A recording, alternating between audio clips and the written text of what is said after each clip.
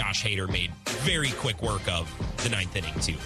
So the game started to drag out a little bit at the end, but by and large went very quickly, and I'm excited to begin the Wisco Sports Show. My name is Grant Bills, and I hope you're enjoying your day. Happy 420 to those of you who observe. I got a tweet from Cone Roller earlier today. He's like, "Are you celebrating?" I was like, "What do you mean am I celebrating? I got to do a show at 4 p.m. And then when I go home, Nets Celtics is on. Bucks Bulls starts at 8:30. If I were to celebrate 420 today, I would either be completely zooted during my show, which we're not going to do, or I would fall asleep during the Bucks game. No, I'm not celebrating 420, but happy holidays to those of you who are. We're going to talk about the Brewers tonight. Yes, a little bit about last night, a little bit about today. I want to talk about Rowdy Tellez, so we're going to do that. Mike Renner, Pro Football Focus lead draft analyst. Yes, we have him, or we're going to have him. We will have him at 420. Appropriate. I have some Packers questions, and I want to talk about a big news story today that felt inevitable, but we finally got it in writing. We got a story, we got a report, a scoop from Jeff Darlington that Deebo Samuel has requested a trade, which could lead to all sorts of dominoes falling around the league. If Deebo Samuel doesn't get paid or wants a trade, well, who's to say now that Terry McLaurin or A.J. Brown or DK Metcalf, which all came from that draft class as well, who's to say those guys aren't in the same situation, right? Something interesting to think about. So I want to talk about that with Mike Renner and a bunch of Packers draft questions. He is an expert. I am not. So it is my goal to throw him some softballs and have him explain some things that I can't. That is my goal. I think we're all going to get smarter. Mike Renner at PFF_Mike on Twitter. He'll join us in about 15 minutes. Before we talk about today's game, which was a very run-of-the-mill 4-2 win over the Pirates, Brandon Woodruff was brilliant. Other than that, not a whole lot to say about it. I want to talk about last night's game really quickly, right? Because on Monday, I remember talking about and summarizing the Brewers series over the Pirates, right? Their home opener series. They split 2-2. Remember, they won Thursday and Sunday, and then they lost Friday and Saturday. And I remember explaining, you got the full spectrum of the Craig Counsell, David Stearns Brewers. Right? Thursday, that's the ideal version. Friday, Saturday, that's the ugly side. And then Sunday was a little bit of both, but a lot better compared to a lot worse. Last night's game, another example of the ideal version of this iteration of the Milwaukee Brewers. This team, as David Stearns and Craig Counsell constructed it, and they've constructed similar teams the last couple of years, last night was the ideal version. Right? Just like last Thursday when they won their home opener over the Cardinals. When I'm talking about ideal version, how can I explain this? Think of baking, right? Maybe you bake, maybe you don't, but at some point in your life, you've made a cake, you've made cookies, you made something. Think about stirring up the ingredients in the bowl, right? And you're pouring that batter into a cake pan, or you're scooping it onto a cookie tray and you're putting it in the oven. And all the while, when you're mixing up the ingredients and you're stirring with your fingers and you're forming it ready to go in the oven, you're visualizing, you're picturing, oh, this is going to be great. I can't wait to put it in the oven. And then when it comes out, it's going to look like this perfect version, right? You can picture it all throughout the process, right? That's the same with this Brewers team. A 5-1 Brewers win, like we had last week over the Cardinals, or 5-2 as we saw last night. That's the ideal version. That's a perfect, fluffy, golden angel food cake. It has that slight almond smell that wafts through the house. Crunchy shell on the exterior, but as soon as you break through that, it's fluffy on the inside, not too dry, right? Perfect to spread some strawberries, some whipped cream. Oh, perfect, right? It's a perfect version. When it comes out of the oven, you're like, there it is. That's what we were picturing throughout this entire process. It's the same with some of these Brewers wins, right? Dominant starting pitching performance. We got that from Corbin Burns yesterday, last night. We got it from Woody today. We got a week ago in the home opener. When you have a dominant starting pitching performance, that basically erases the first 5 or 6 innings of the game. You know what I mean? You're basically cutting the game in half, or you're cutting the game in thirds, and you're taking 2/3 of the game away, and you're saying to the other team, you're not scoring in those innings. That's not on the table for you. We're taking that away, right? That's the first ingredient. Second ingredient, an offense that chips away. The Brewers' offense, even at its best, isn't really an offense that will put up one crooked number in one big inning. They'll drop a solo shot here, 2 or 3 runs off a double, a 2-out double here and there, a couple walks lead to a single here and there. It's an offense that chips away, and by the end of the game, they can accrue 4, 5, 6 runs, and if the starting pitcher does their job like Burns did last night, Woodruff did today, it can work really well. And then, of course, when you have Devin Williams right, and he's not exactly right now, but hopefully he gets there, and Josh Hader, he's Josh Hader. He's all reliable. Those two slam the door at the end. That's the winning recipe, right? That's that beautiful angel food cake when you pull it out and you say, that's what I was thinking all along, all day, when I went to the store to buy the ingredients, when I got home and I used the mixer and I got everything ready. That's what I was envisioning. When I pull it out of the oven, you finally see it. That's some of these Brewer games. That was last night. That was today. Now, it can go sideways quickly, right? If the starting pitcher struggles in the first, gets pulled in the third for lack of command, or the offense doesn't show up at all, or Devin Williams melts down at the end of the game. It doesn't take a lot for it to fall apart, right? Same with baking. You put a little extra baking soda in there, or not enough eggs, right? A little too much flour. You pull it out of the oven, you're like, what the hell is this? You don't need to completely botch the recipe. You just need to get one or two little things wrong, and it all falls apart. Same with the Brewers, right? But when everything is perfect and all those ingredients are measured out, it's in the oven for the right amount of time, you pull it out, it can be a thing of beauty. It was a thing of beauty last night and today. Now they're playing the Pirates, so it might not matter. But you got to beat the teams you're supposed to beat. 3-game winning streak over the Pirates, I'll take it. Something else I want to talk about really briefly before we get to our friend Mike Renner. Don't look now. Rowdy Tellez. Rowdy Tellez is hooping. He had an RBI double on Sunday. He had a homer last night. Homer today. Ben Kenny today. You'll hear him on Kenny and Heilprin tomorrow night. You hear him on the Thrill Michaels show every day from 10 to 2. He's comparing Rowdy Tellez's stat line to Castellanos, Schwarber, Freeman, Rizzo. It's better. The home runs are there, the RBIs are there, but the average, Rowdy Tellez is hitting 294, OPS just under 1,000. He's at 998, which is way better than some comparable players in the National and the American League. I'm not saying Rowdy Tellez is going to be an all-pro first baseman and be an all-star starter and all that, but before the season, I'm like, hey, maybe Rowdy Tellez has a Jesus Aguilar 2018-esque type season where he gets off to a hot start and really helps keep this offense humming for the first half. So far, that's been true. I don't know if it's going to continue, so I'm going to cash out on this take right now. I don't know if the stock of this bold prediction is going to get any higher, so I'm going to cash out. I'm going to take my money, and I'm going to go home because I don't know if it's going to continue for Rowdy Tellez, but a really good start. Let's talk to Ed in Madison really quickly, 608-796-2558. What's up, Ed? Welcome to the show. Hey there, Grant. I just wanted to bring in a different angle of the Brewers. Back here in Madison, there was people on this soapbox that they think Josh Hader should have been possibly trade bait last year. Yeah. Or, to get more bodies on their team and to build up their offense. I got to tell you, for all those Josh Hader, I'm not going to call them haters, but to see him go, boy, I tell you, I'll take him. Sign him up, keep him as a Brewer forever, because I'll tell you, ask the Padres when they let Trevor Hoffman go. Yep. How great their bullpen went. So, I would hate to see it. But, there's something that you're talking about with all these now the new power surge of the Brewers. And I've always been a big proponent of trying to understand home runs are awesome. Mm-hmm. Guys on base with home runs are even better. And I thought last year, a lot of their home run power was always, it does seem like they're always solo shots. I want guys on base. And I think this team this year actually has that with McCutchen, again with Colton Wong, and there's guys getting on base. And that's just showing what happened today with Kessie, as Euchre likes to call him. Getting guys on base, bringing them all home in one fatal swoop. That's a big deal. I think this team is definitely awakening. I'm not going to get too high, and I'm not going to get crazy here on you, but I just think this team is on the right path. Well, it helps play the Pirates, too, right? That's a good way to get right. Well, yeah, and something I like about that seventh inning, Ed, no walks, right? Renfroe got that double. Narvaez singled, right? There were no walks. The Brewers have used a lot of walks to score runs the last week or so, and we talked a little bit about that yesterday. I liked guys were getting base knocks and getting on today.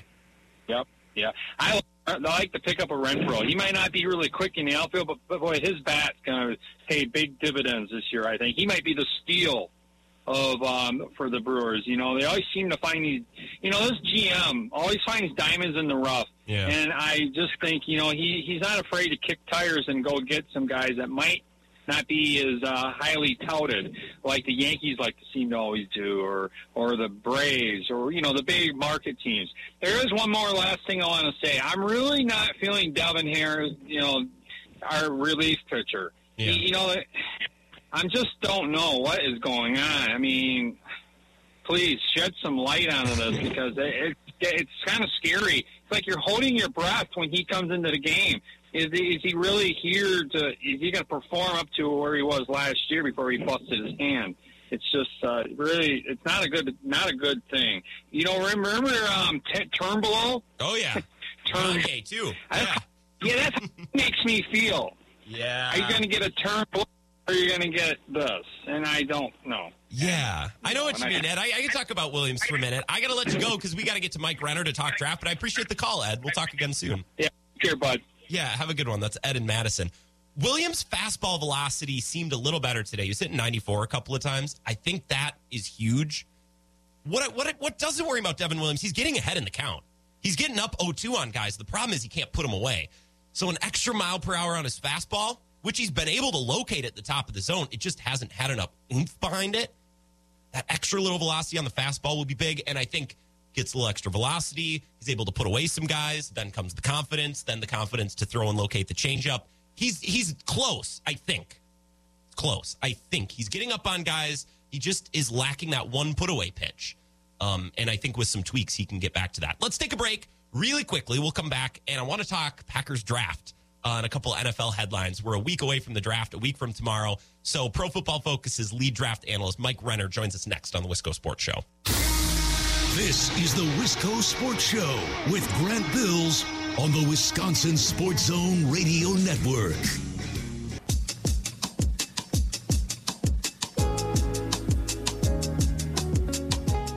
Wisco Sports Show. My name is Grant Bills. Twitter at Wisco Grant. Richie tweets in about that call he just got from Ed in Madison.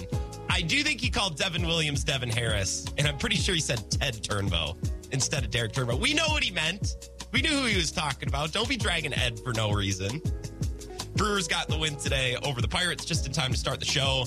Now joining the show, Mike Renner, lead draft analyst for Pro Football Focus. Mike, I know you're busy with draft season, but please tell me you've been seeing these riveting Brewers-Pirates games the last couple days. Big winning streak for our team. I have not, but I am a Brewers fan, originally from Milwaukee, so been a little too busy. But once draft season's over, I start getting more into baseball. Brewers-Pirates. The Pirates are the Pirates are garbage. I want to get fired up about them winning these last three games, but I don't have a whole lot to say about it. You haven't missed anything too crazy today. We finally got maybe what we thought was maybe going to happen, and we got an official report from Jeff Darlington that Deebo Samuel wants out. Packers fans are excited because they have all these picks. There's no way San Fran's going to deal him to Green Bay, and I don't think it makes sense anyways. But if a trade goes down in the next week, do you have any thoughts on this? It could change the draft board in front of or behind the Packers. Like, it would obviously be a big move that could change some things in the NFL. What was your reaction to that Deebo news today? Yeah, it's good for the Packers regardless, right? Because whoever does trade for him is the team that's out of the wide receiver market, pretty much. So, if it's the Jets, if it's Kansas City, if it's the Patriots, that's just one fewer team in front of them that's probably going to draft a wide receiver. And 49ers, they wouldn't go draft a Deebo replacement. They have other options at wide receiver, and they have bigger pressing needs on that roster if they do trade Deebo. So either way, it's good, but I do not see him ending up as a Green Bay Packer. Do you think this is a respect thing? Like, San Francisco came to Deebo with an insulting first offer. I saw Brad Spielberger tweeting about that today. I thought that was interesting. It sounds like San Fran is willing to pay him, but the Packers were willing to pay Adams too. Is it just too little too late? Is that what this is, do you think? I do wonder if he's, succumbing to kind of the wave of players just saying, if I'm not getting enough here, or I don't feel respected here with the offer, there's someone out there who I know is going to pay more. Because there is. If he were to hit free agency right now, he would be getting paid top dollar on the market. He'd be getting paid more than pretty much anyone else in the NFL. So that's just kind of how the world works. If you have a bunch of people bidding for you, your price is going to go up versus just one team bidding for you. But he really didn't hold any leverage because the 49ers can basically just call his bluff and say, you're really going to sit out a year, go ahead. because that's not going to do you any favors from a contract perspective. Yeah, and that makes him a year farther away from free agency. He would be restricted. I was reading about that today, too. I'm interested to see if something goes down. There's only a week until the draft, so we'll see. I find it funny that the Christian Kirk deal and all the money that he got maybe screwed things up for other wide receivers, and I was laughing today about the idea that Christian Kirk's contract had these big ripple effects, and then Jake Kumerow becoming a story with the Packers and with Rodgers a couple of years ago. It's these no-name, well, Christian Kirk's not a no-name wide receiver, but these lower-level wide receivers have had effects across the NFL, and that really makes me laugh. Yeah, the Jaguars actually finally making an impact, finally being relevant. Yeah, and not the best way still, but being relevant. Oh, that's a good point. We're talking with Mike Renner. You can find him on Twitter at PFFMike. I thought you and Austin made a really good point on your Tailgate podcast when you were ranking wide receivers. Something unique about this draft, the first day guys are smaller and the day two guys are bigger wide receivers, which it's not typically working that way, right? The big guys are typically towards the top of the draft. Does that increase the likelihood that the Packers, as usual, don't take a wide receiver in the first round? Do you think they wait for that reason until they can get a bigger guy later on? I think it could. I mean, I do think that a lot of the top guys would not fit their profile, like a Jameson Williams, like a Garrett Wilson, Chris Olave. All three would be the lightest wide receivers drafted in the Thompson, Gutekunst era of GM tenure. They've just coveted bigger dudes. So would not surprise me if we're sitting here Friday, Packers fans panicking because there's still not another wide receiver added to the roster. Safety, I know Hill has been a name from Michigan, right, that a lot of Packers fans are now glomming on to, or a D-line. Like, they don't need to take a guy in the first round. I'd feel better if they would. I just want this team to take a wide receiver. And you talk about not fitting the Packers profile. This is something that has annoyed me the last couple of weeks. And, you can tell me if I'm wrong. Please do. Pete Bukowski does this all the time. And I'm not smack-talking Pete because I like him, but he tweets about this all the time. Like, gatekeeping which wide receivers can be included in Packers mocks. Right? It's like, wow, this guy might be available. He would be a really fun fit. Well, you don't fit the profile. It's like, well, they've drafted maybe 1.5 good wide receivers since 2014. MVS was good, and Adams, that was about it. Like, I don't know that a departure from their norm is the worst thing in the world. What do you think about that? Well, to me, it's kind of when you go inside a draft board, like, they wouldn't even do it if it fell to them. Like, those guys, once the cutoffs exist to where they won't even draft a guy, even if we in the media stack a draft board with every single player. You're not just going to take a guy off the board, but when it's, teams have length, weight, XYZ cutoffs for certain positions where it doesn't matter how good the talent is, he's not on their draft board. So I do think it is still a real thing that has to be taken into account. Now, we don't know 100% whether that's the case, but that is, it has been publicized. We don't know 100% with the Packers, but it has been publicized that in a number of draft rooms that guys will be off boards entirely just for physical attributes. So Justin Jefferson wasn't on the Packers board a couple years ago, right? Because he's too small. And he wasn't available when the Packers were picking. A lot of Packers fans want to make it so that, the Packers passed on Justin Jefferson. Well, no, they didn't. They would have had to trade up. It's not like he was there in their hand and they passed. But you're telling me that 2 years after that wide receiver class with Justin Jefferson and all those guys, that the Packers would then turn around and say, oh, he's still too small, like if Jameson Williams fell to them, which I don't think he will, but the Packers would then say, oh, he's too small, and they keep doing that forever and ever. I feel like as football advances, these smaller guys are becoming more impactful. I feel like maybe the Packers are a little bit old-fashioned like that. I don't know. Worries me.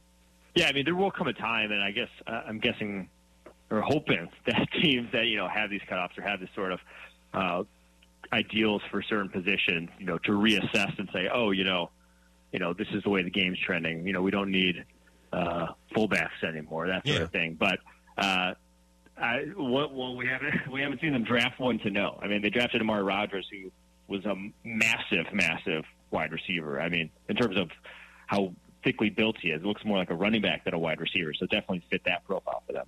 Yeah, I'm still having high hopes on Amari Rodgers. I think a lot of Packers fans forget or we've given up on him. I have high hopes that he can be a contributor this year. I'm excited to see him play. We're talking with Mike Renner. Listen to the PFF Tailgate with Austin Gale. It's a really fun draft podcast, and I don't even like the draft that much. It falls right now behind baseball and behind the NBA playoffs for me. So if I can get really into your podcast and get into the draft through your podcast, that means it's pretty entertaining, so you should check it out. Help me understand something, Mike. Treylon Burks from Arkansas, you have him as your 7th wide receiver. at your final big board, which is up at pff.com, your 46th prospect overall. His value seems to really vary depending on who you ask, because I was looking at Danny Kelly's board at the Ringer. He has Burks as his third wide receiver, 17th prospect. The Athletic had him really high. Why do you have Treylon Burks so much lower? I'm not asking you to dump on anyone else or their draft board, but why does public opinion on Burks vary so much?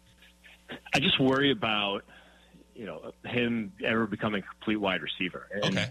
He's a talented athlete at his size, but, he was a slot wide receiver, and you look at a lot of his production, it's a lot of just screens underneath targets, and he's really not like a nuanced route runner by any means. And then a lot of his, big games or big plays was still him basically out muscling or out physicaling collegiate corners. And that works in college, but once you get to the NFL, cornerbacks are 195 plus pounds across the board pretty much, whereas, 180 pounds across the board in college. So you're just dealing with a different level of physicality that he's going to have a plan B or a different option. So I think he was billed by a lot of people as kind of an athletic project, and I like what he could do with the ball in his hands and whatnot, but an athletic project that then runs a 4.55 with like a 33-inch vertical and just not good all-around testing numbers is not something I'm too excited about drafting. And as good as some of the plays on tape are, still a top 50 player on the board, like that's still a guy I think highly of. Yeah. If people were calling him a fifth rounder, I would just be singing his praises right now. So it's still a fan of his game, but I just think the uncertainty there when it's a deep class, in my opinion, of guys who I would consider first rounders, maybe if it's not even top heavy. At that point, I'm just going to err on the side of caution and call that guy more of a second to third round pick. Yeah, that's probably a reminder that I need. Just because he's a second round pick, if he's a top 50 prospect, that's still incredible, right? Like that's still really good. And that's probably a good reminder. It's all relative. Last question for you, Mike. Two names, and we're just talking wide receivers, I guess. Two names that everybody has been linking to the Packers: Alec Pierce from Cincinnati, George Pickens. Those are names that I see all the time. Names that are very under the first round, maybe even second round or later. Not really names that have been tied to 22. They're picked from Vegas. What makes them natural fits for Gutekunst and LaFleur, and why do I keep seeing those names? And it goes back to the size thing. And, both those guys have it. Both those guys can be an outside type of wide receiver. To me, there's a big gap between the two. I would much rather have Pickens. And Pickens, if I had to bet the Packers draft anyone in the first round, I would put money on George Pickens right now. Okay. That seems like, and it's like odds-on favorite to be one of either 22 or 28, because not only does he fit their physical profile and what they like, and like the youth and that sort of thing that they always covet, he's also one heck of a blocker. Like that guy blocks his ass off in the run game, which I don't really care about as an outsider evaluating guys who I want to get open at the NFL level. But the Packers do. They obviously do. Alan Lazard is still, a core piece of that team because of what he can do as a run blocker. So I think that's a guy that fits them very well from that regard. And he has insanely good hands. Only 2 drops his entire career. So he definitely fits and could be one of their first-round picks. And then Alec Pierce, good hands, vertical threat, a pure explosive speed guy.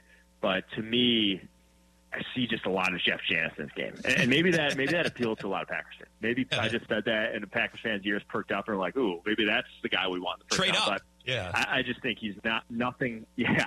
He's nothing after the catch. He really struggles to avoid contact, and you just have this stiffness to his game that I'm not sure he's anything other than a pure straight deep ball guy. And don't get me wrong, he's pretty sick on those routes, like pretty sick when he can stack a cornerback. He has physical tools to begin with, but as far as doing any other route other than a slant or a go, it's not pretty sometimes.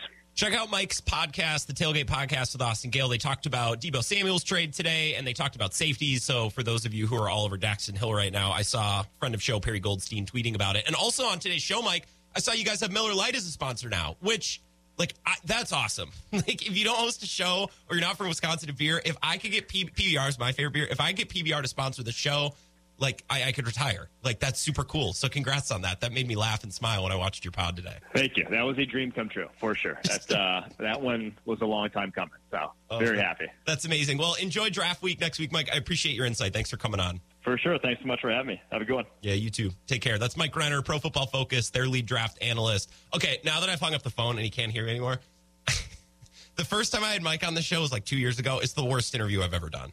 It was the absolute 10 out of 10 worst interview I've ever done.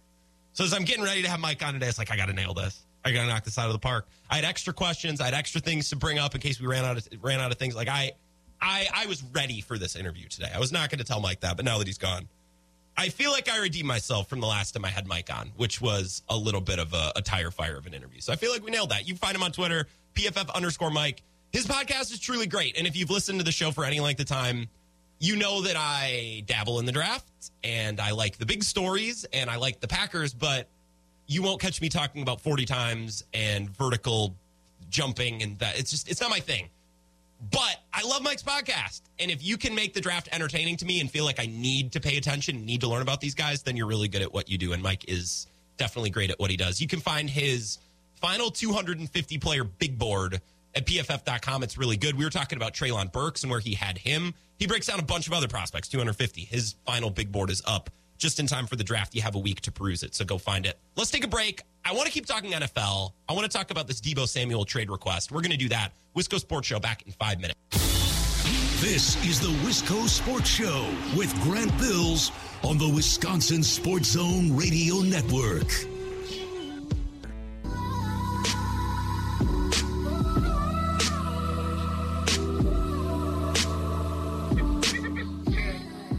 Wisco Sports Show. My name is Grant Bills. Let's keep the NFL stuff going. Deebo Samuel is requesting a trade. Officially, we knew something was afoot, and I was actually planning to talk about Deebo Samuel today regardless, and then the news came out this afternoon from Jeff Darlington. He officially wants out of San Francisco. He wants to go somewhere else. Planning to talk about it anyways. The timing, excellent. So I want to talk about that, what it means for the Packers. We'll get back into the Brewers a little bit in the second half of the show. Bucks play the Bulls tonight, so maybe we'll mention that before 6 o'clock as well. If you want to join, give me a call or give me a text, 608-796-2558, as Mike in Windsor has done. Mike, hello. Welcome to the show. What's up, man? How are you? I am swell. I'm a little, I don't know. I'm not looking forward to the Bucks playing at 8:30 tonight because I think the game might be kind of boring, and I'm just going to be frustrated that I have to stay up late because I've been staying up late all week watching other games. Like Pelicans Suns kept me up late last night, which I didn't expect. So other than that, I'm great, but I'm not looking forward to the Bucks game starting at 8:30. Hey, we talked about the Bulls not making it past one series in the playoffs, and of course they had to get dealt the Bucks. Yeah. You know, I mean, of course. Which team in the East do you think if you as a Bulls fan had to pick one team, like I think the Bulls might have a long shot to beat X team, who would that team be? I don't know if there's a good answer. Now that I'm trying to think of an answer, I don't know if there's a good one. Yeah, there's not, but I want to say that word. No, you're good. I got a button for that. Just don't do it again. Yeah, maybe they have my bad. They have a bad series, you know. Yeah, I don't know. That's about the only team. Yeah. That's about the only team I could even think of out of the East that they could probably get by. A few teams in the West I feel like they could beat, you know, so you never know. Yeah. But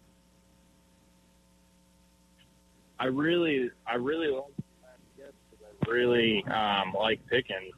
Yes, I do too. I really do. His size is good. I think he had the ACL tear. Not that long, you know, it's a year ago or so. Yeah, I think he only played, if I remember correctly, he only played at the very end of the year. And he didn't really do a whole lot because he obviously couldn't be that involved. He missed all season. But I like the idea that a player's value is suppressed a little bit because he was on a great team where he was maybe overshadowed by other players, and he missed some time with injury, so maybe the hype isn't as high, and therefore he falls a little bit farther. I love the idea of George Pickens, too. Yeah, I do. I really do. He's a really good player, and I think it was mentioned he's only had a couple drops in his career. I mean, he's got great hands. So I think that he could be a really good prospect. And then, I mean, let's talk about Deebo real quick. I mean, I think the obvious places are like these, you know, whatever teams that need a wideout, like the Jets or the Jags or like teams like that. I really feel something about the Bears for some reason, just because they got rid of Allen Robinson and they need someone with that kind of versatility, and I think that he would work well in their offense running under Justin Fields, just because he does all those jet sweeps and does all that crazy stuff, and I think that could work.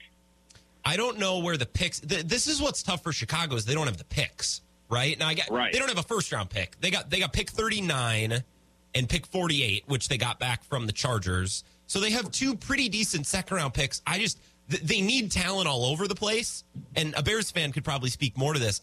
The Bears are not a team that I think are one player away. Like, getting Debo would be great for them. Don't get me wrong. I don't know. They've traded away picks for other players. I don't know. They only have so many picks. I'm not sure if it works. I understand on the pick portion. I think player fit wise, just because he's so versatile, because they do need so much of that. Like, hey, we can't just do this with one player. But Debo can catch, he can run. He's not a terrible blocker.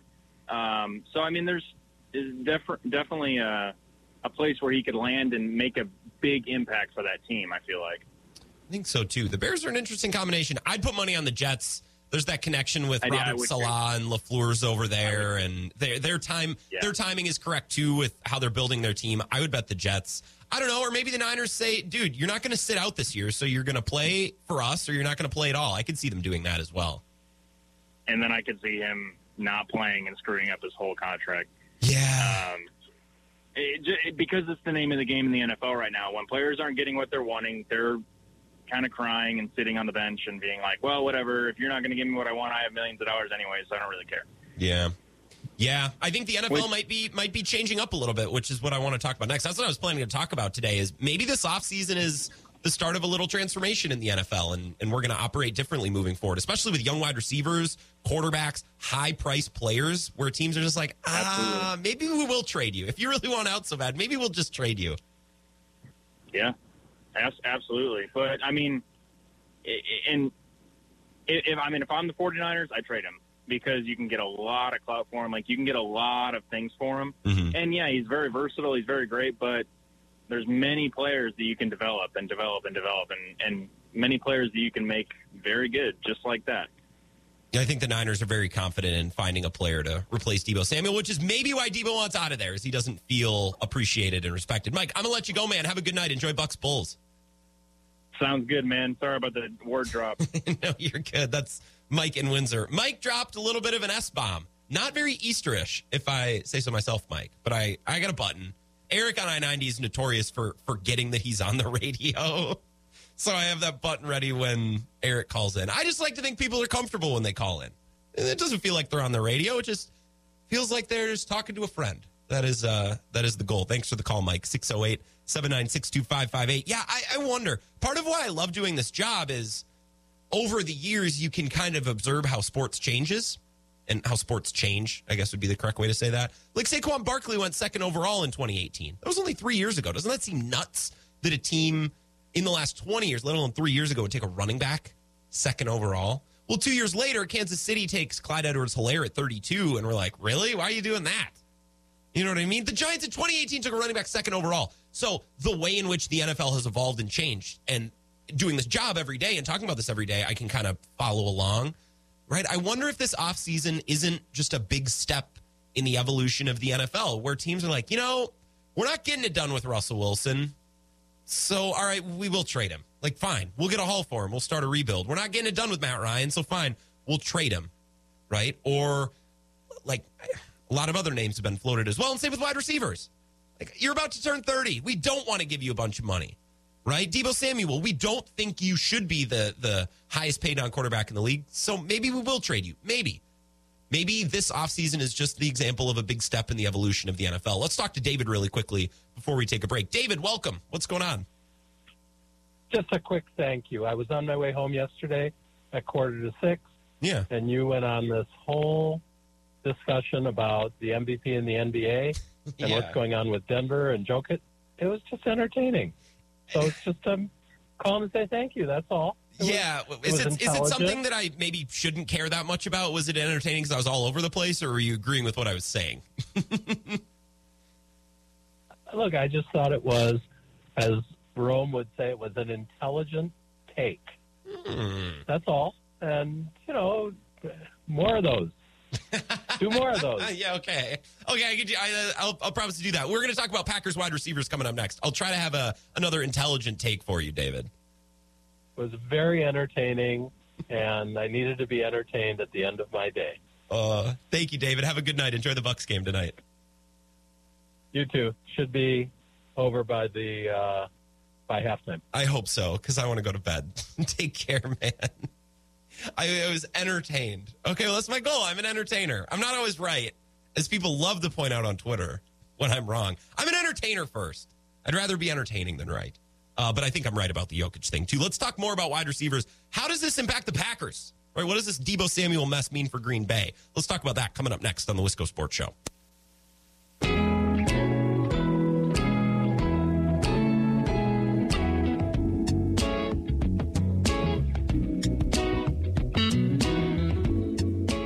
Wisco Sports Show. My name is Grant Bills. Maybe talk a little bit more about the Brewers in a bit.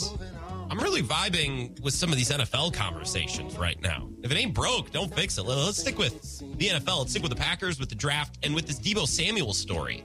Now, I was planning to talk about Deebo Samuel tonight as it was. I started prepping the show this morning about 11, and I knew I wanted to talk about Deebo.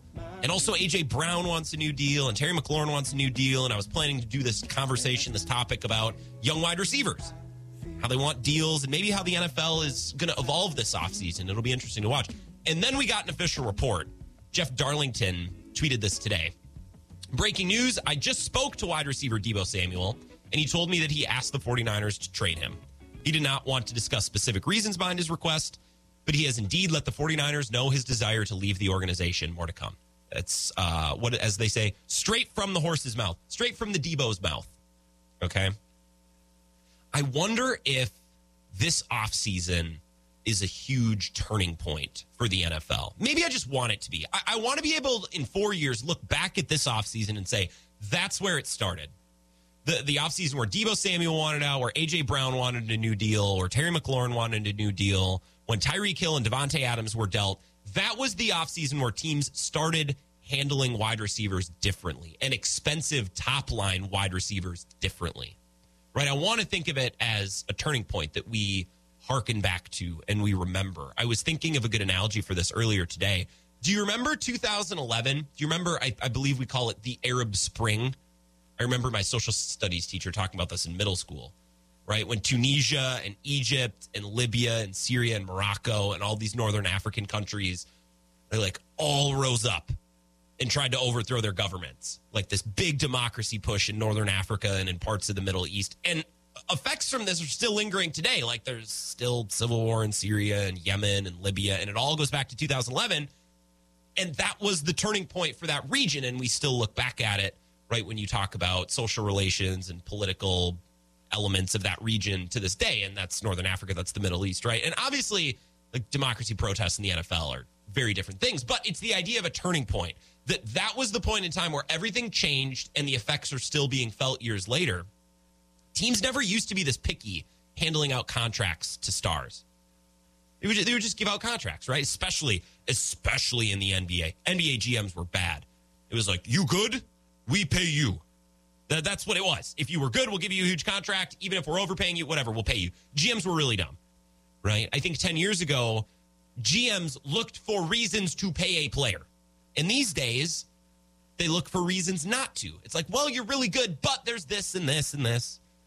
Whereas just a couple of years ago, GMs would say, hey, you're really good. I know there are these other things, but who cares? Here's a contract, right? I saw a tweet earlier today from Eric Eager about Deebo Samuel. He tweeted this. The issue with trading for Deebo Samuel is that he has more utility to the 49ers than he does to any other team, right? Now, Deebo has value to every team, but not value equal to San Francisco. You need to get that. It's not that he can't be good on other teams, but maybe he isn't as good, right? He's not as useful to other teams. I like to think of this in terms of streaming services, right? You have Netflix, Hulu, HBO Max, Amazon Prime. Maybe you're a Disney Plus guy, right? It costs the same amount of money, both for you and me to get HBO Max, right? It's $15.99 a month, or if you do it with ads, it's $10.99. I looked it up today, right? I use my parents. Sorry, I don't know how much it costs, right? It costs the same amount of money for everyone. However, I love Barry and Succession, Righteous Gemstones and Winning Time and Silicon Valley. I love so many HBO shows. You may not, right? And if you don't like all those shows, then don't pay $15.99 a month. Why spend that money? Get Hulu, right? Maybe like Always Sunny, Handmaid's Tale, Brooklyn Nine-Nine. I think Community's on Hulu now too, and I like Community. But that for you would be money well spent, right? HBO Max and that $15.99, that's money well spent for me. I like all of those shows. If you don't like those shows, why are you forking over that money? That's not money well spent, right? We have budgets in our house and with our paycheck.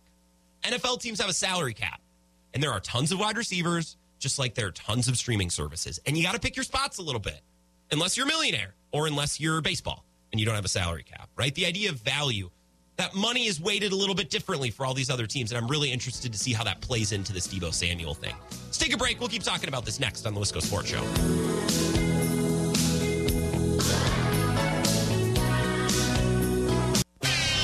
Did I hear a huge sigh coming from this side of the room? I just laughed. I'm just sitting there like, they're not have a chance. They're not going to win a game. Oh, but do they have a chance? No, I didn't think they did. Even when they had the lead, I was like, Milwaukee's going to win the game.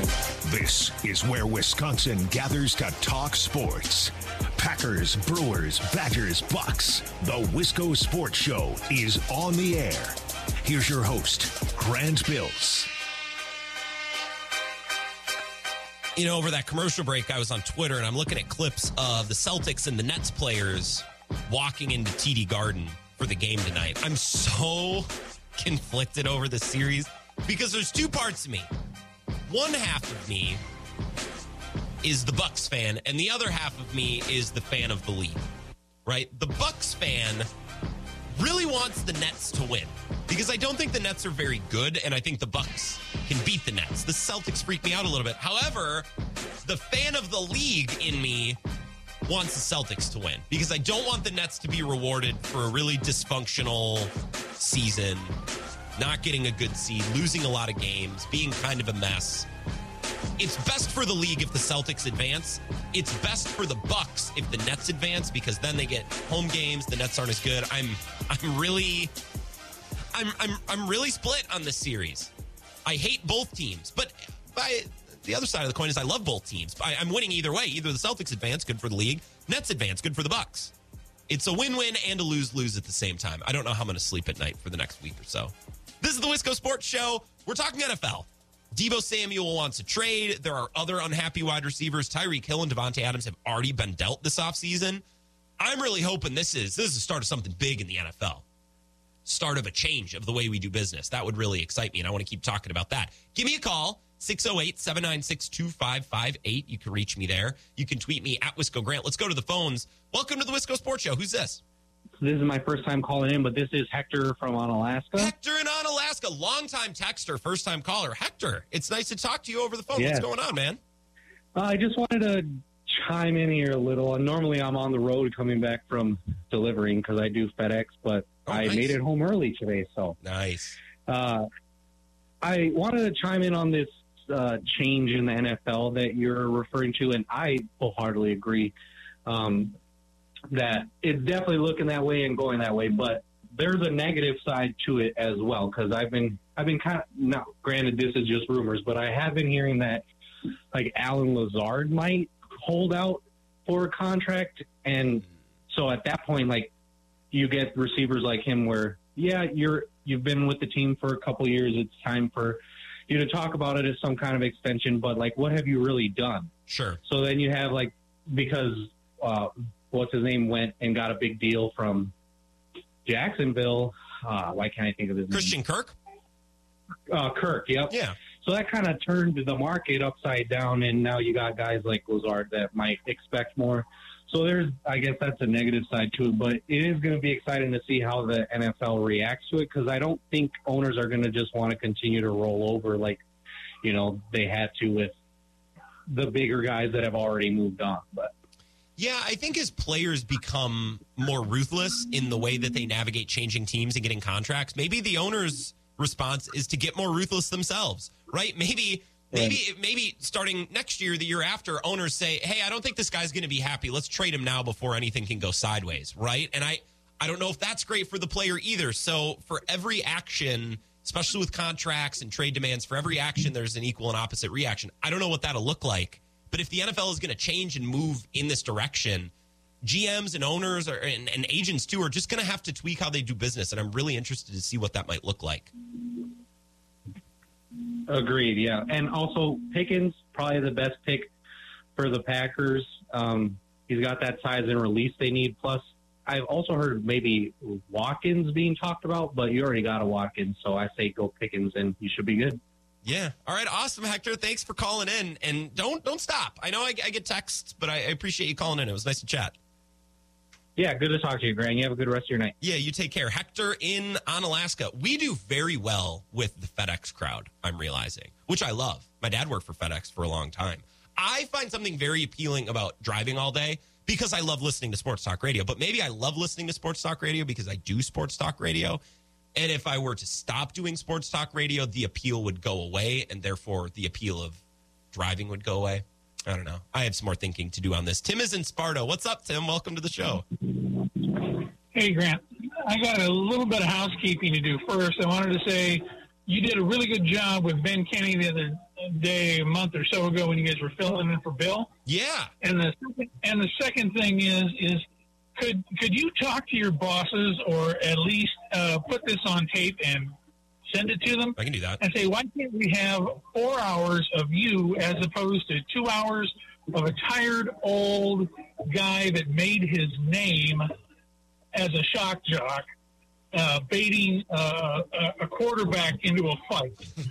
I mean, his hot takes are old. They're tired. I can't say his name because I won't sully my tongue with it. He's useless as parts of a boar are. Just can we get rid of him? I mean, it's a tape-delayed program anyway. I would rather have 4 hours of you and your sparkling conversation than have to suffer. I think you would be a natural lead-in right after Bill, who is the best regional guy I've ever heard in my whole life, and I'm old. So with that out of the way, because that's just every time that I listen to your station and I have to turn away from Bill for 2 hours and then turn back to listen to you, you know, it's just annoying. Yeah. So please go for 4 hours. I can do that. Deebo Samuel, no way in hell he's coming to Green Bay. No. I don't want him. Anybody that I understand that he thinks that he has outplayed his rookie contract. But at the same time, if you want to sit out for a year, you're never going to make that money back no matter how much you get. Because they're going to control you they can actually control you for 5 years. You want to sit out a year, then they can franchise tag you. You can then sit out another year, and then how much you're going to be on the market. Yeah. You know, so take your pick. And I am really, really pushing for, and hope that they do this, I don't want a first-round wide receiver. Okay. Unless some remarkable guy falls in their lap. What I want is a big, fat, aggressive defensive lineman, or to put next to Kenny Clark, because if you looked at the tape of the season, when they moved Clark off the nose, he was tremendously effective. Yeah. Because he wasn't having to eat a double team every single play. So if you can replace him with somebody that maybe can't get the push that he does, but isn't being pushed off the line, and move him over a little bit, I think that improves their defense tremendously. And then the second thing is, the second person I want is go find themselves a great safety or a good cornerback, one of the two. Because I think that with the way the market was just reset by those idiots, the Browns, I think Jair is going to be really, really expensive. More expensive, I think, than I'm willing to pay, even though he's really good. But now they want so much guaranteed money. And how much are you on the hook for if he breaks another collarbone, et cetera, et cetera. Well, and that's the tough thing, Tim, with the Packers, is they don't guarantee money past the first year. They'll give you a big guarantee up front, big signing bonus, almost as like a sign of appreciation. Here you go, big signing bonus. But they won't guarantee money past the first year. That's just how they operate. And I don't know. Is that something they're going to have to change? right? Because if players want guaranteed money past the first year, can the Packers afford to say, all right, then we won't sign you? I mean, you could lose good players that way. You could lose Jair that way. I don't know if that's going to keep working with the Packers moving forward. Yeah, and that's the thing. That's the question.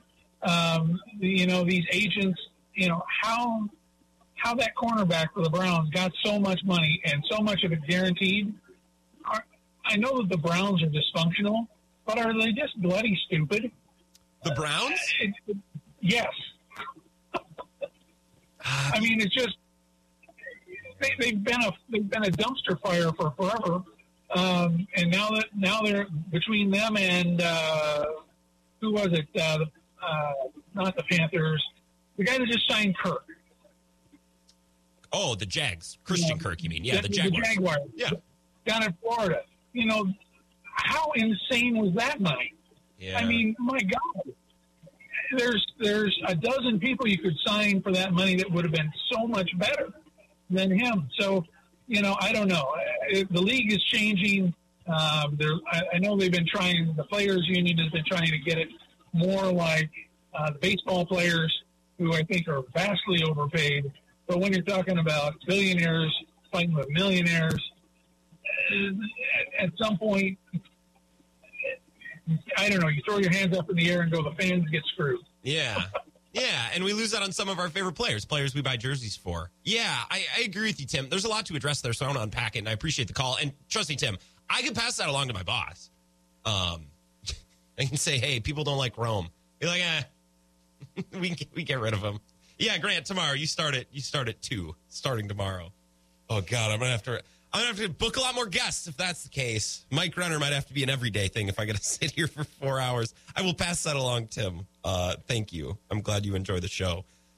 The Browns deal with Denzel Ward. I like Denzel Ward. I think we need to get past a little bit the idea that they made him the top paid corner in the NFL, right? Oh, my God, Denzel Ward's not the best corner in the NFL. How do you give him all that money? They move money around to make that work, right? Like the Tyreek Hill deal, it's got this stupid number on the final year of the deal to inflate the average annual value. So what they do is the first couple of years, right, the money's really good, and then they throw some ridiculous number on the last year to boost the average year by year to make it $30 million a year, knowing darn well that Tyreek Hill's never going to see the end of that contract. They'll extend him or they'll cut him or something. So I guess I would just give you a little bit of caution when you say Cleveland Browns make Denzel Ward the NFL's top paid cornerback. They did, but they also didn't. Like, we shouldn't get freaked out about that label because there's a lot of moving of monies here and there, so that label can be applied. I don't know that label means a whole lot. I'd love for them to bring Jair back. I'm assuming that some of you don't, as Tim said, and now David Manone is calling in, and I would guess that Dave also wants to get rid of Jair, which is a bizarre take. Is that why you're calling, Dave? Oh, this isn't Dave. I'm so sorry. I'm so sorry. I mix up your two numbers sometimes. I'm sorry about that. What's going on? Just want to echo, first of all, previous caller about getting rid of Rome. We should start a campaign. His shtick is so old and so tired. Yeah, it is. And he needs to go away for a while. Anyway, I wanted to talk a little bit about your changing of the guard, if you will. I'm thinking that your point, combined with the fact that teams are now in it to win it and win it right now, we may not be able, or we not be seeing any more of these second contracts of huge amounts of money, because maybe teams will figure out, well, we've got this guy for 5 years. After that, we'll just cut rope and let him go. Yeah, well, that's the thing with wide receivers, Dave, is there's so many good ones now. And that's great. It's amazing that there's so many wide receivers in the draft, and every team has a couple of these great guys, but it might end up hurting wide receivers in the end because the market is so saturated. It's like, well, why are we going to pay $30 million a year for Debo when we could just draft somebody who's going to be really good right away, right? I think teams might adjust in that way. They're like, no, we're not going to pay you because there's a lot of other options. I think you're onto something there, Dave. Yeah. Well, anyway, I'll let you go. Keep up the good work, and talk to you soon. Yeah, thanks, Dave. Have a good night. Dave from Middleton, not Dave in Monona. I'm sorry. I always get your numbers crossed up. It's the dyslexic part of me with numbers. I can do stats. I can do words. Phone numbers, I start to get confused and wrap them up just a little bit. Yeah, I think Dave is on to something. GMs are going to start saying, you know what, we're not going to give you a contract. This is how it's worked the last couple of years, right? If you are drafted and you outperform rookie expectations, meaning you play really well and you are all pro level, Pro Bowl level, you're a star, right? Then you get your new deal after year 3. That's how it's worked, right? That's how it worked with Dalvin Cook. That's how it works with young superstar players. That's how it worked with Denzel Ward, who just got his deal from the Browns, right? If you are a young player on a rookie deal that has been a superstar or a star for the first 3 years, you get your new contract a year early. Right? Because most rookies don't play under their 5th-year option. They play 4 years and then they get extended, right? But if you are next level and you're special, and that's a smaller percentage of players, you get it after year 3. That's what A.J. Brown and Terry McLaurin are gunning for, and Deebo Samuel. That's what they want, right? Maybe, and maybe this is wishful thinking because I want to make this something into it's not, and I want to be interested, and I want to have something to follow. Maybe GMs say, you know what, Deebo, we really like you. But we have you under contract for 2 more years, including your 5th-year option, which we don't want to exercise. We'd probably extend you after 4, but we have your 5th-year option, too. Just to give you the full scope of this, you're under contract for 5 years, and you want to be the highest-paid non-quarterback in the NFL. Dude, you're really good, but you also have a huge advantage playing in our offense. We boost your stats by giving the volume to you that we do. And, Deebo, look, if you want to be traded because you want a new contract, fine. Because we'll go back into the draft and we'll draft someone like you because there's a million good wide receivers now in every draft. If you looked at the last couple of years, right? Now there are superstar wide receivers going to Bama and being recruited by Nick Saban because he realizes you need star wide receivers to win in college football. They're going to LSU. They're going to Georgia. They're going to programs that are blue blood programs that traditionally have won on defense and running the ball because they're so much bigger and stronger. And then Saban realized when they lost to Clemson, they're like, oh, God, we need stars. Okay, so there's Jamison Williams and Devontae Smith, right, and Jerry Jeudy. All of these guys. There have never been as many good wide receivers as there are right now. The market is saturated. So maybe teams, look at Deebo Samuel, Terry McLaurin, A.J. Brown, and think, you're really good, but it's actually not going to be that hard to get another version of you. And if we can trade you away and get draft assets back and not have to pay you a huge mega deal, then we might do it. I saw an article yesterday, and I might have saved it. Let me scroll down here. Yeah, Billboard tweeted this out about TikTok. Viral moments are becoming rarer and rarer and rarer. This is the headline. Viral moments are fewer and farther in between because the platform is so saturated, says one executive. Savvy marketers are adjusting strategies. By the way, you can find me on TikTok at Wisco Grant. Just incredible content being churned out there every day. It's getting harder to go viral on TikTok because everyone's trying to go viral on TikTok, right? So marketers are adjusting. It's like, okay, our goal shouldn't be to go viral. Our goal should be to have interaction with our followers or a routine presence that people can expect every day, or we're using it to engage in a way that we haven't used it before, right? It's not just about going viral. Maybe we see something similar in the NFL. Our goal isn't to have the best wide receiver in the league who we pay a bunch of money. Our goal is to have good wide receivers that are cheap, right? To find budget guys, to draft guys, to be very active with picking young wide receivers. Executives are going to adjust. Front office guys are going to adjust. And maybe this is the offseason where we really start to see that. A.J. Brown, McLaurin, Deebo, all unhappy and wanting a new deal. And traditionally, after the 3rd season, that's when it happens. But it hasn't happened with A.J. Brown, McLaurin, and Deebo. Now, to be fair, the Niners say they'll pay Deebo. Deebo doesn't want to stay. And I would imagine the Titans and the Commanders pay McLaurin and A.J. Brown. But who knows? We'll see. We'll have to watch it play out. I'm very excited to watch. Let's take a break. We'll talk a little bit more about this, and then I want to get into the Bucks and the Bulls a little bit. Love to hear from you. A lot of calls today. Let's keep that energy. A lot of energy, a lot of focus. Wisco Sports Show back in 3 minutes. This is the Wisco Sports Show with Grant Bills on the Wisconsin Sports Zone Radio Network.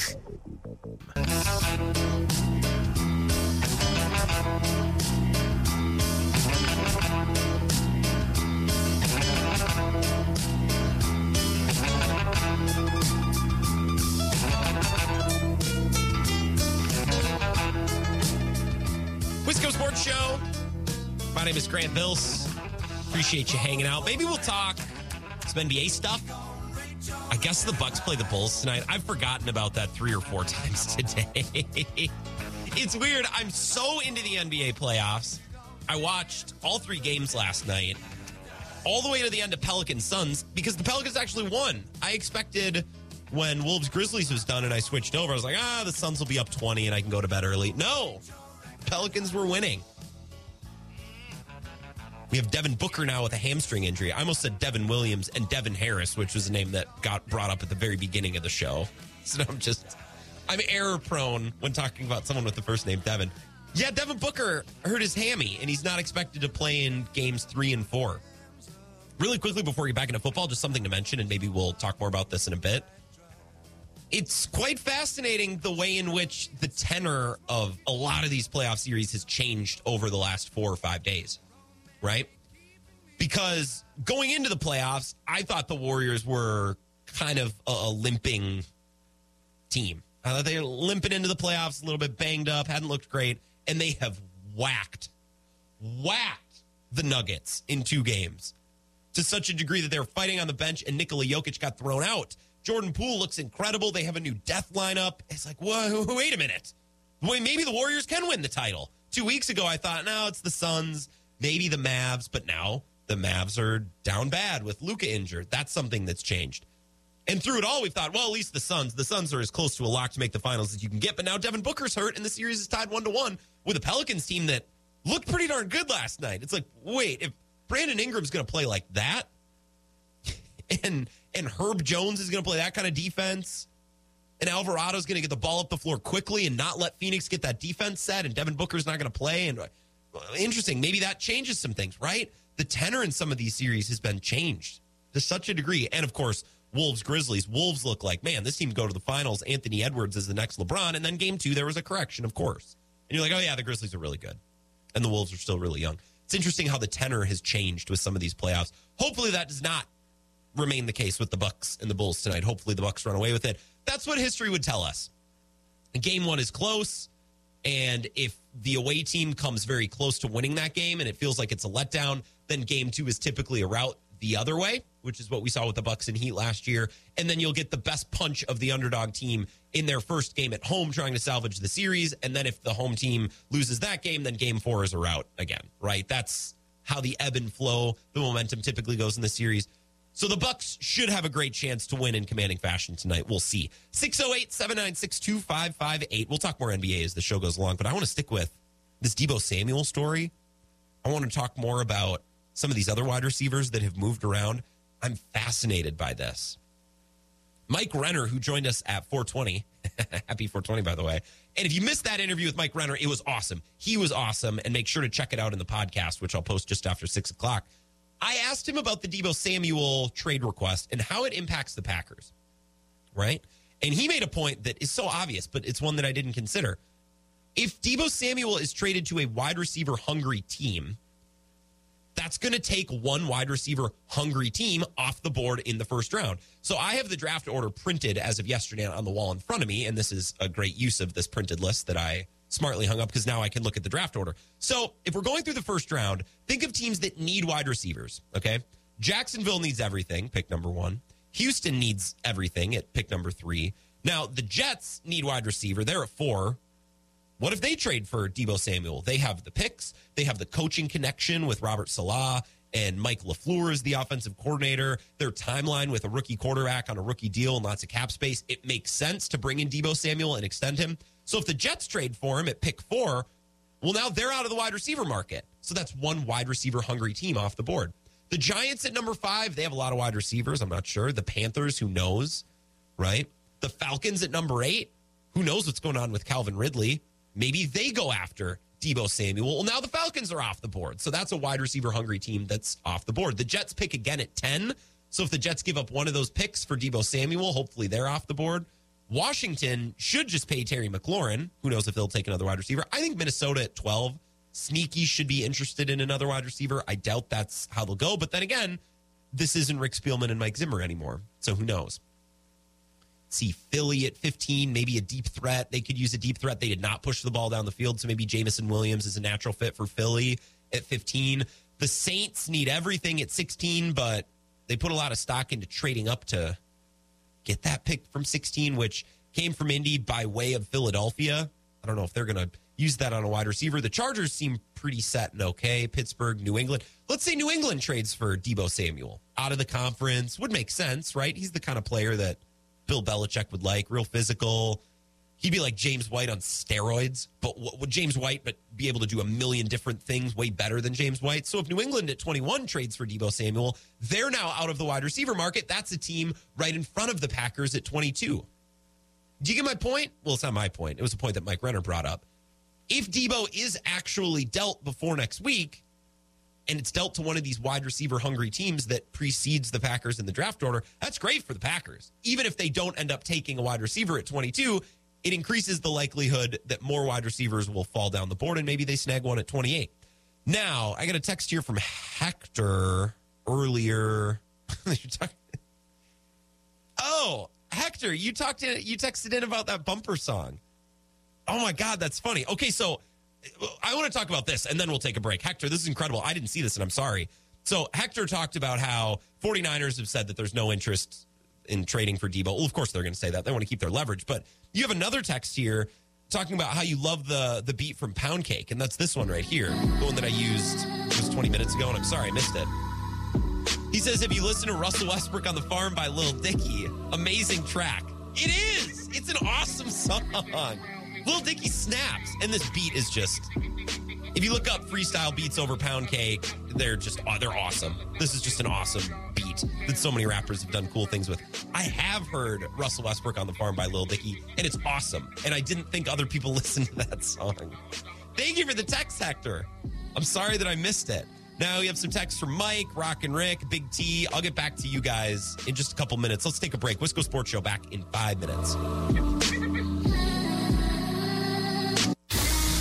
This is the Wisco Sports Show with Grant Bills on the Wisconsin Sports Zone Radio Network.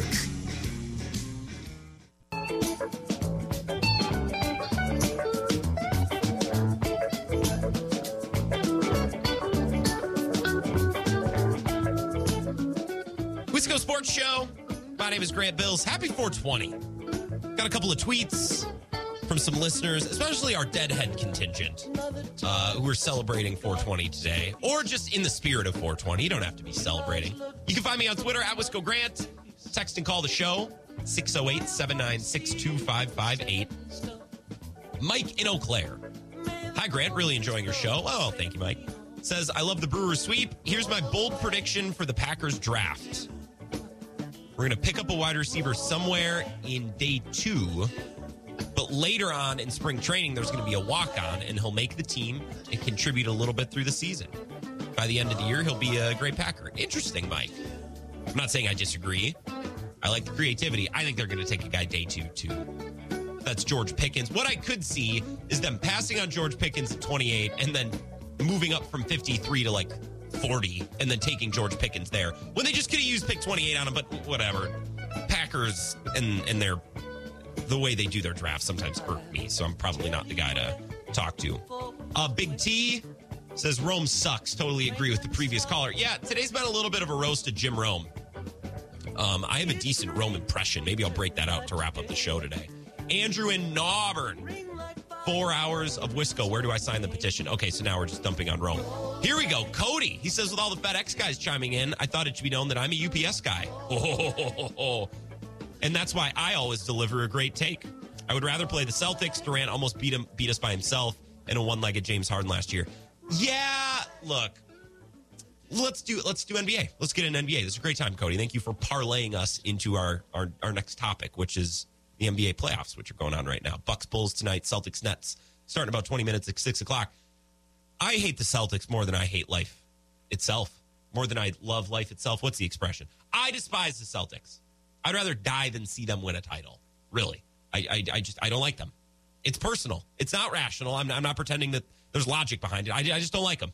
I do not like them. I don't like their fans.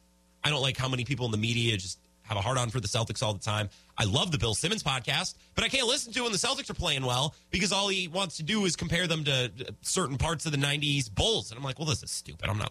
I can't do this. I can't do this. I hate the Celtics, but I kind of want the Celtics to win because it'd be good for the league.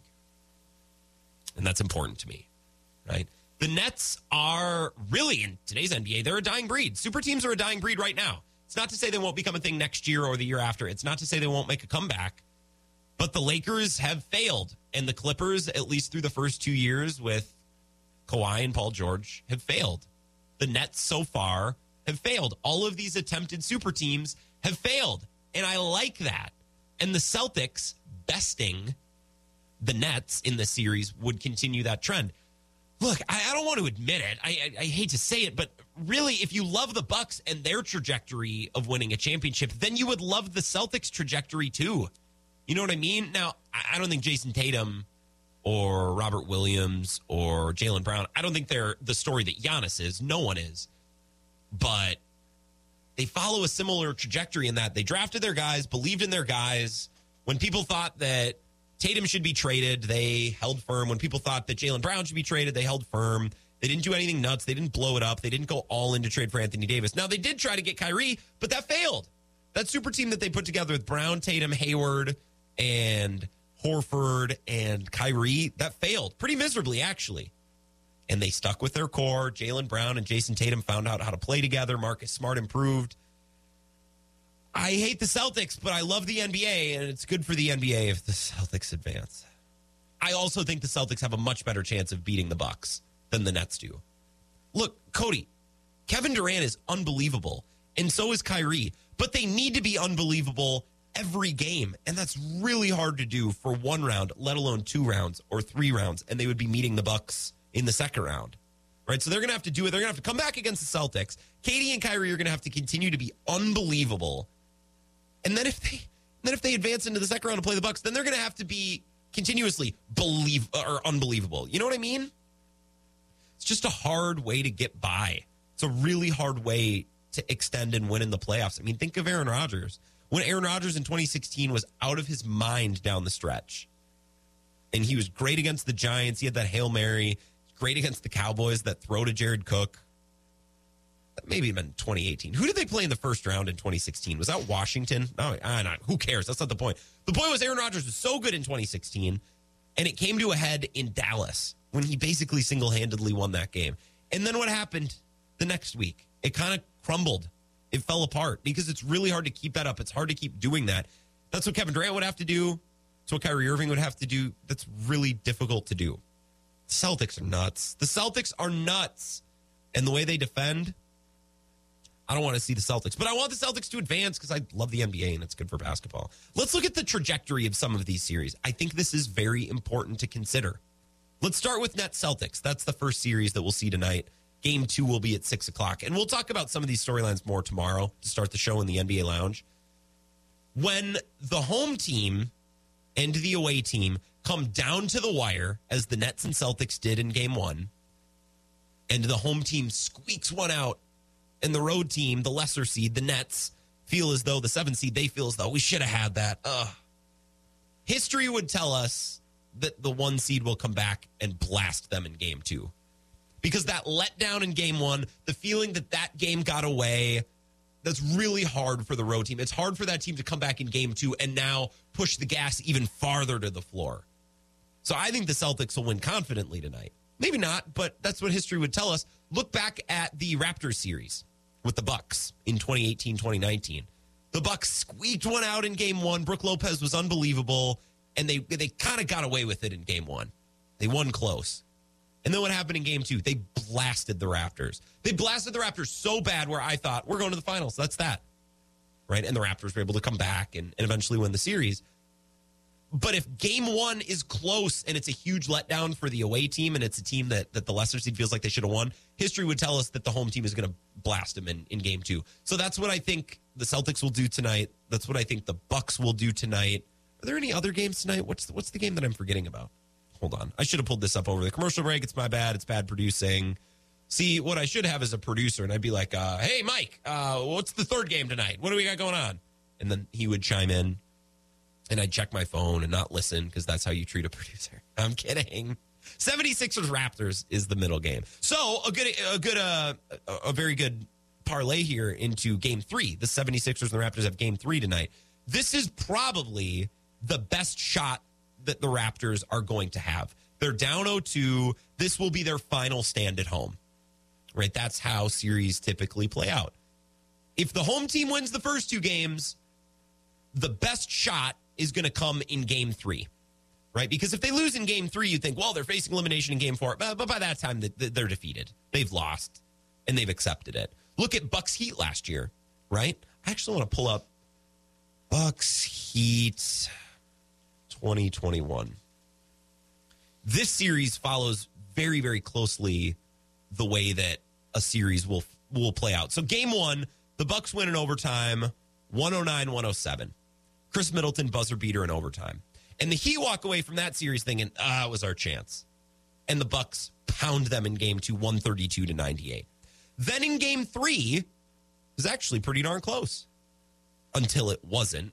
And the Bucks ran away with that, 113-84. That was an even bigger blowout. And then game 4, it didn't matter. Brook Lopez is our leading scorer in game 4. Giannis, Middleton, and Drew didn't even need to show up for that game. That's how over it was. So close game, higher seed wins. Blowout, higher seed wins. Third game is when the lower seed typically gives their best shot. So that's what we're going to see from the Raptors tonight. I would expect the Bucks to blast the Bulls out of the gym tonight, and I would expect the Celtics to do the same.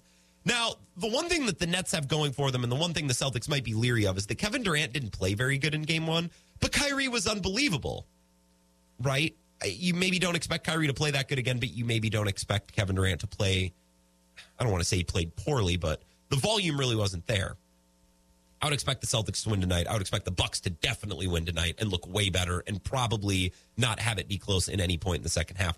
I also think game 1 was a little bit of a tough scenario for the Bucks in that they're rusty. They hadn't played in a while. Now, the Bulls hadn't played in a while either, but the Bucks were up 21-9 early on, right? And then they got up to a big lead. I always say the most dangerous lead in basketball is like 19 to 23 points. And I know the Bucks weren't up that much. At least I don't think they were up that much. But it's dangerous early on in a game to jump out to a lead. Unless you jump out to a lead of like 30 points. Unless you jump out to a lead that's so insurmountable that the rest of the game doesn't matter. To jump out to a 19-point lead early on is tough. Because you can't hold a 19-point lead the rest of the game. It's going to get closer. The Bulls are full of really good players. The NBA is too talented. These teams are good. Too good to hold that lead for an entire game. Unless you get out to a lead that's so big that it's just insurmountable. Right? I think that was a little tough for the Bucks. They got out to such a big lead. It felt so easy. And then they loosened up. And then it was difficult to then kick it back into gear, which is why I think it was so clunky down the stretch. If the Bucks and the Bulls are closer in the first quarter, I weirdly think it almost benefits the Bucks tonight. Let's talk to Mike in Eau Claire before we take a break. Mike, 608-796-2558. Welcome to the show. What's going on?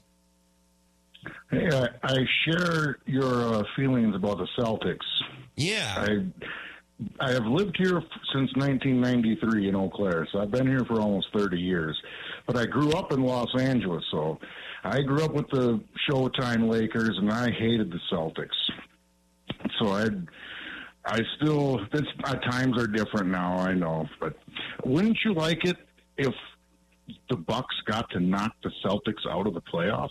Yeah. That's what and then one more, I've listened to your show almost every day. With Giannis being the MVP, I don't think anything has changed. I don't know why we need to award these other players when Giannis is clearly the most dominant player in the game. I don't understand the MVP. I know it's just a side show, but yeah. MVP for him, for me. You know, Mike, I want to talk about something you said. Wouldn't it be nice to beat the Celtics? I do think it would be really nice to beat the Celtics, and maybe this is a loser mentality, but I also think it would be better to lose the Celtics, because if the Bucks lose to the Nets, everyone is going to use that as an instrument to invalidate the Nets losing last year. It's like, see, the Nets were better all along. If Kevin Durant's toe wasn't so long, they would have won last year too. Losing to the Nets freaks me out. I would hate that. Yeah, I think it would open some weird doors, and that worries me. Yep, I agree. Yeah. All right, Mike. You got anything else? Man. Talk to you later. Yeah, talk to you later. That's Mike in Eau Claire. Sorry, I didn't mean to. Well, what else you got? Yeah, thanks for the call, Mike. I appreciate it. I would take great pleasure in beating either the Nets or the Celtics. It would be great to beat the Celtics. I also think it would be less bad to lose to the Celtics, because if the Bucks lose to the Nets, you know how this works. People are going to say, "See, we knew last year was a fluke," and that's dumb. I don't want that. But I also don't think I should be considering possibilities of losses. That's a loser mentality, don't you think? Mike, I also agree with you on the MVP. I think if Giannis hadn't won back-to-back MVPs 2 years ago, maybe he would have won it this year. It's just so tough to continue. It's tough to stack MVPs because voters get fatigued. Well, Giannis won 2 already. Let's see if we can't get Durant one, right? Let's see if we can't get Jokic to go back-to-back. I'm not saying voters have agendas, but they're humans. Right? It's like, we're going to give this to Giannis again. I'm with you. Mike. I wish Giannis would have won the MVP too, but Giannis doesn't care about MVPs. The best superstars truly don't care about MVPs. Can't say for that for all of the superstars in our state. All right, Grant, leave it, drop it. Don't bring Aaron Rodgers into this. All right, I won't. Until tomorrow. Maybe we'll do some Rodgers stuff tomorrow. Maybe. Let's take a break. Final segment of the Wisco Sports Show coming up next. This is the Wisco Sports Show with Grant Bills on the Wisconsin Sports Zone Radio Network.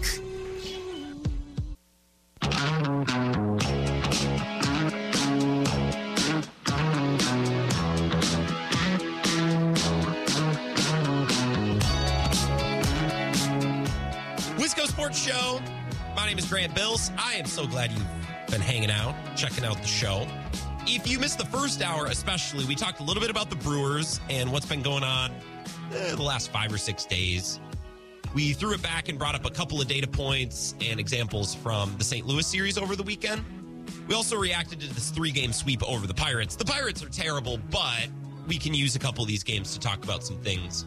Just kind of jumping off points. Talk about the Brewers' Rowdy Tellez and what this team in its most perfect version looks like. And I think we saw that successful recipe for the Brewers a couple times last week. Great start, offense that chips away over the course of the game, and then Williams and Hader slam the door. That recipe can fall apart really easily, right? If one of those things doesn't happen, that recipe can fall apart quickly. But if you have all 3 things going, offense, starting pitching, and then the back end of the bullpen with Hader, Brewers are pretty tough to beat, although it's against the Pirates. So maybe not the day and maybe not the week to really focus in on the Brewers. But that happened in the first half of the show. You can find that in the podcast. And also, Mike Renner was here, lead draft analyst for Pro Football Focus. He was great. He did a really, really good job breaking down some prospects that may work for the Packers and prospects that might not work for the Packers and why they don't work, right? Maybe how they'll approach those 2 first-round picks or who they look for later in the round. This draft is interesting. There's no slam dunk top prospect. There's no slam dunk top quarterback. There's no slam dunk anything in this draft. Doesn't mean they're not good players. There are no slam dunk obvious, 10 out of 10 can't miss prospects. Another really interesting thing about this draft that I talked about a bit with Mike, all the bigger wide receivers are later in the draft. The first round guys, the day one guys, are smaller. They're your 180 pounders. Doesn't really fit what the Packers have done. But if you've been listening to my show for the last 2 weeks, I'm getting a little pissed with people telling me that, well, that's not what the Packers do. Well, the Packers don't really draft good wide receivers. At least they haven't since 2014. I guess MVS was pretty good. So they've drafted, 1.5 great wide receivers since 2014? Maybe they need to update their standards just a little bit, right? Like if your friend was 48 years old and he really wanted to get married, he really wants to start a family, but he's struggling to settle down with someone because he's looking for that perfect someone. What would you tell that friend? It's like, hey, man, you're 48. I don't doubt that you can find someone even at this advanced age, but you might need to drop your standards just a little bit. Like, not every woman looks like Beyonce, and you're a little bit past your prime, buddy. You're nearing 50. You want to have a family? You better ease up your standards a little bit. Beggars can't be choosers, right? And the Packers with wide receivers are beggars right now. Now, they wouldn't say it. They'd say, well, we got a lot of picks to address the position. We brought in Sammy Watkins. Yes, but in the scope of the NFL and in the scope of your NFL roster, you are beggars. You need wide receivers. So maybe don't be choosers, right? You're 45 years old. You're looking for a girlfriend, and your standards are a little high, for the situation that you're in. But you need to drop those standards just a little bit. Oh, the guy weighs 187 pounds instead of 195. The horror. Maybe don't be afraid to explore that as a potential fit for the Packers offense, right? That was Justin Jefferson or Devontae Smith or some of these other slimmer, thinner, smaller wide receivers that the Packers haven't considered. Maybe it's time to consider them, right? Maybe it's time to change your standards a little bit. So if you want to hear that conversation, I talked with Mike Renner. You can find that in the podcast. I'll post it just after 6 o'clock. We were just talking a little bit about the playoff games tonight, of which there are 3. Sixers-Raptors game 3. I would expect the best possible game out of the Raptors tonight. We'll see if it's enough. You typically see a really good game, kind of a final gasp from the away team when they get back into their building and they're down 0-2. Bucks and Celtics both got close wins at home in game 1. History would tell us that the lower seed, Nets and Bulls, kind of had their shot in game 1, and they're not going to roll into game 2 with the appropriate moxie. They're a little defeated. They feel like game 1 got away from them. They might just be ready to get back to their home arenas. That's what history would tell us. That doesn't mean it'll play out, but if I was a betting man, I would probably pick the Celtics, who I think are the better team anyways, and the Bucks, who are the better team anyways. But movement of series and tradition of series and precedent would tell us that that's going to be the case. I was trying to figure out if there was an appropriate 420 song to play us out tonight. And I thought the song Because I Got High, I'm like, well, that's lame. that's really lame. So I'm going to play a Grateful Dead song instead, and it'll be a recommendation. Let's do a song recommendation, too. This song I didn't think was on Spotify, but I ended up finding it. It's August 1971, live in Hollywood. It's an awesome show. New Riders of the Purple Sage opened the show, and then the Dead played. The best song on this is Hard to Handle, and it's unreal. Pigpen is peaking. Jerry is nuts, which is insane to me, given that he also opened with New Riders. So here you go. Hard to Handle, 1971. It's Fallout from the Phil Zone if you want the album. Enjoy your 420. Enjoy the games tonight. I'll be back tomorrow starting at 4 for an NBA Lounge. Can't wait.